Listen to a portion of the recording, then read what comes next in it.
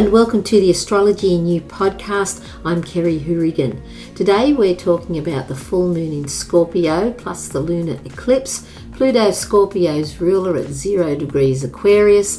The full moon is opposing a Taurus stellium, Mercury's retrograding and more. But firstly, I'd like to begin by acknowledging the original land carers, the Awabakal people, where this podcast is recorded. I give my deepest respect to elders past, present and emerging. Just a reminder before we start, you can get a free mini astrology report that includes a very detailed birth chart from Astrology in You, and I created a video to show you how to create a birth chart with transits at astro.com, and both of these are very handy in any astrology that you're following. And you can find the podcast on all the usual platforms, including YouTube. So there's links in the show notes below. The full moon in Scorpio will be happening at 14 degrees and 57 minutes, and it's following the lunar eclipse at 14 degrees and 52 minutes on the 5th or 6th of May, depending on your location. And to see where this specifically relates to you, look to the house or life area this will be transiting in your own chart. Full moons bring things to a culmination or completion stage for release, and they also shed light in that area of life or house it is transiting. During full moons, we can become more aware of where we feel emotionally blocked, and this suggests issues are not yet completely dealt with, so we can finally address them and bring them to a closure and finally let them go. Karma can also be cleared. Now, karma has been misrepresented, misinterpreted and misunderstood. Karma is not a tit-for-tat process. It is basically unfinished business that we can address to let it go, because this holds us back. This can be even from past lives, and we can feel a constant in our lives that still exist. As an example, and it's from a personal experience that I have, there is an underlying feeling of being shut down or not able to speak up.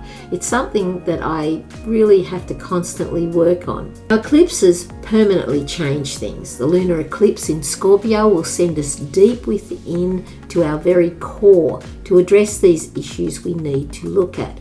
This can be a very intense experience, and Scorpio is the sign of intensity because it is also the sign of transformation, and intensity must be present for change to occur. We always use the analogy of the caterpillar to the butterfly. If you've ever seen it, it is an incredibly intense process. But when we reach that point and we realize the illusion, we can find the truth behind it. Lunar eclipses are said to be a pivot taking us by surprise. They are a portal where we connect with other realms and dimensions. And this is something that I find myself looking at more and more. I'm understanding it more and more. This portal has no filter, and therefore things move in and out between realms more easily. Lunar eclipses coincide with old issues that dwell in the undercurrents of our life, bringing them to the surface, forcing us to deal with them. These issues may have been ignored or suppressed in the past, and they build up intensity, but the good news is eclipses can also be the launching point to activate a new reality. The lunar eclipse on the Scorpio-Taurus axis continue the healing and can accelerate more healing from the solar eclipse that we had on the 20th of April in Aries. Scorpio is the sign of great depth and intensity, where we are called to go very deep within to address things we need to heal. This healing is happening both for the human family and on an individual level. We can let go of what no longer serves us to accelerate our evolution. Lunar eclipses send us inward, as does Scorpio and Taurus. The South Node is also in Scorpio in a wide conjunction to the full moon. The South Node represents the path we have walked, and to keep us moving into our future, we follow the direction of the North Node in Taurus. Taurus relates to our self-sufficiency, the land, agriculture, resources, and it teaches us that we are ourselves a resource, or we are our own resource. It relates to property and finances and our own self-sufficiency, which relates to our self-esteem. It also is connected to property and finances and building strong foundations that support the new. Uranus is also in Taurus, relating to futuristic ways. Uranus also accelerates change, breaking us free from limitations of limiting structure, which is Saturn. Individuation, freedom, liberation, and deconditioning all relate to Uranus breaking down the ways of the old to make way for the new. This placement coincides with the future changes in the areas of finance, land, agriculture, community, and technology. New forms of money, for example, digital money, which we are hearing more about, our food, such as community gardens, and extreme weather events will continue because everything is changing. We'll just have to monitor things as we go. Most likely we will see more rebellion and protest due to the restrictions from authorities and more hacking and disruptions to the financial markets. Mercury is retrograding in Taurus, and retrograding planets give us time to review what has come before so we can go over it and discard what no longer serves us and keep what does. Mercury relates to the function of adaptation, communications, learning, extended family, and diversity. Taurus likes to keep things basic and simple and not to rush into things. This placement will assist in taking your time to go over and review issues relating to the life area or house that this is transiting in your own chart. You can know you have more flexibility, exploring the many options available to you, and you can take your time to ensure that you create strong and stable foundations. Mercury will be retrograding from April 21st to May 14th. This is an incredibly powerful event. This powerful eclipse and full moon in Scorpio opposes a Taurus stellium, and this consists of Uranus, the Sun, North Node, and Mercury, as I just mentioned. We can take time to contemplate on a future direction. As mentioned, Uranus is futuristic, and we must decondition from old ways, while the retrograding of Mercury will allow us to review our situations of finance, our overall health and well-being, self-sufficiency, and appreciation of what we have in our world. It is time to build solid foundations for our future on an individual and collective level. Scorpio is the sign of secrets exposing the hidden. So we'll see more corruption of the rich and powerful that will expose them even more, and we're hearing this on a daily basis now.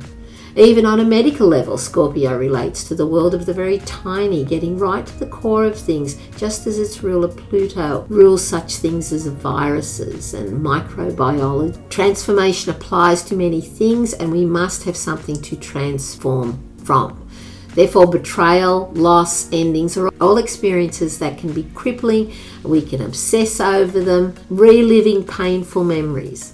The full moon in Scorpio sends us deep into these experiences to find the good, leading to our own empowerment, because that's what they're for, because they are very rich learning experiences, to finally look at them and be able to let them go, and that transformation begins. If you are experiencing stressful emotions and you don't know how to deal with them and you don't know where to start, see the work of Byron Katie. And Katie has a free process that will help liberate you from your suffering, and you'll find the link below.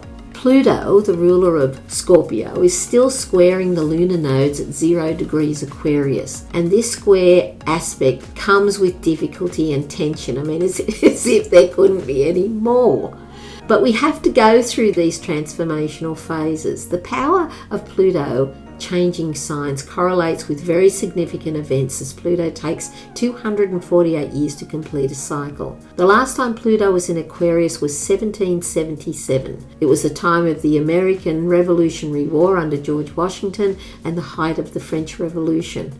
As an example, Pluto has changed signs in the years of 1914, 1939 and 2008, coinciding with very significant world events. Pluto completely destroys to change things for the better. It is the planet of death and rebirth. The old ways will and continue to crumble, making way for the new, for more equality, community and technology, just to mention a few.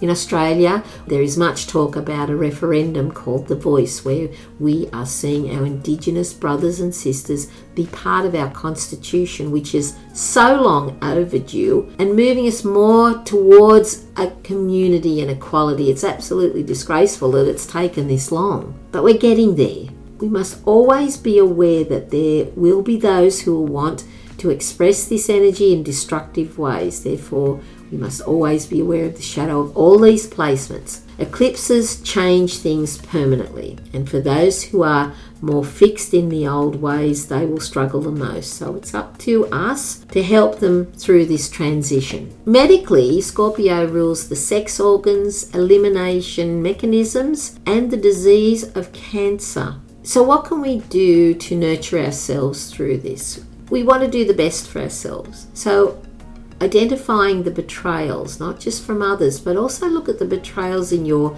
beliefs and take time to investigate, to have the truth revealed to you. And you can use the process of Byron Katie to do this.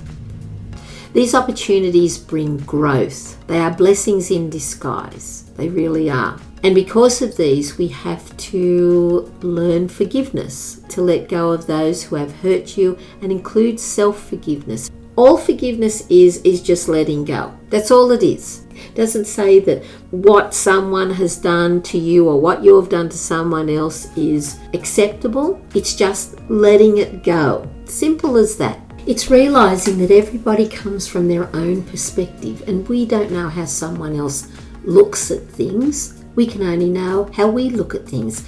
And the process of Byron Katie will help enormously with this. Be in and with nature as much as you can, because nature stabilizes and quietens our minds. Meditate daily. Be in your body. Feel your body and appreciate your body. It's a temple. And dwell in your ideal world. Listen to your heart's intelligence. This is where you find your truth and meaning. We connect through our hearts to every living thing, to each other, the cosmos, and the original source from where we all come from.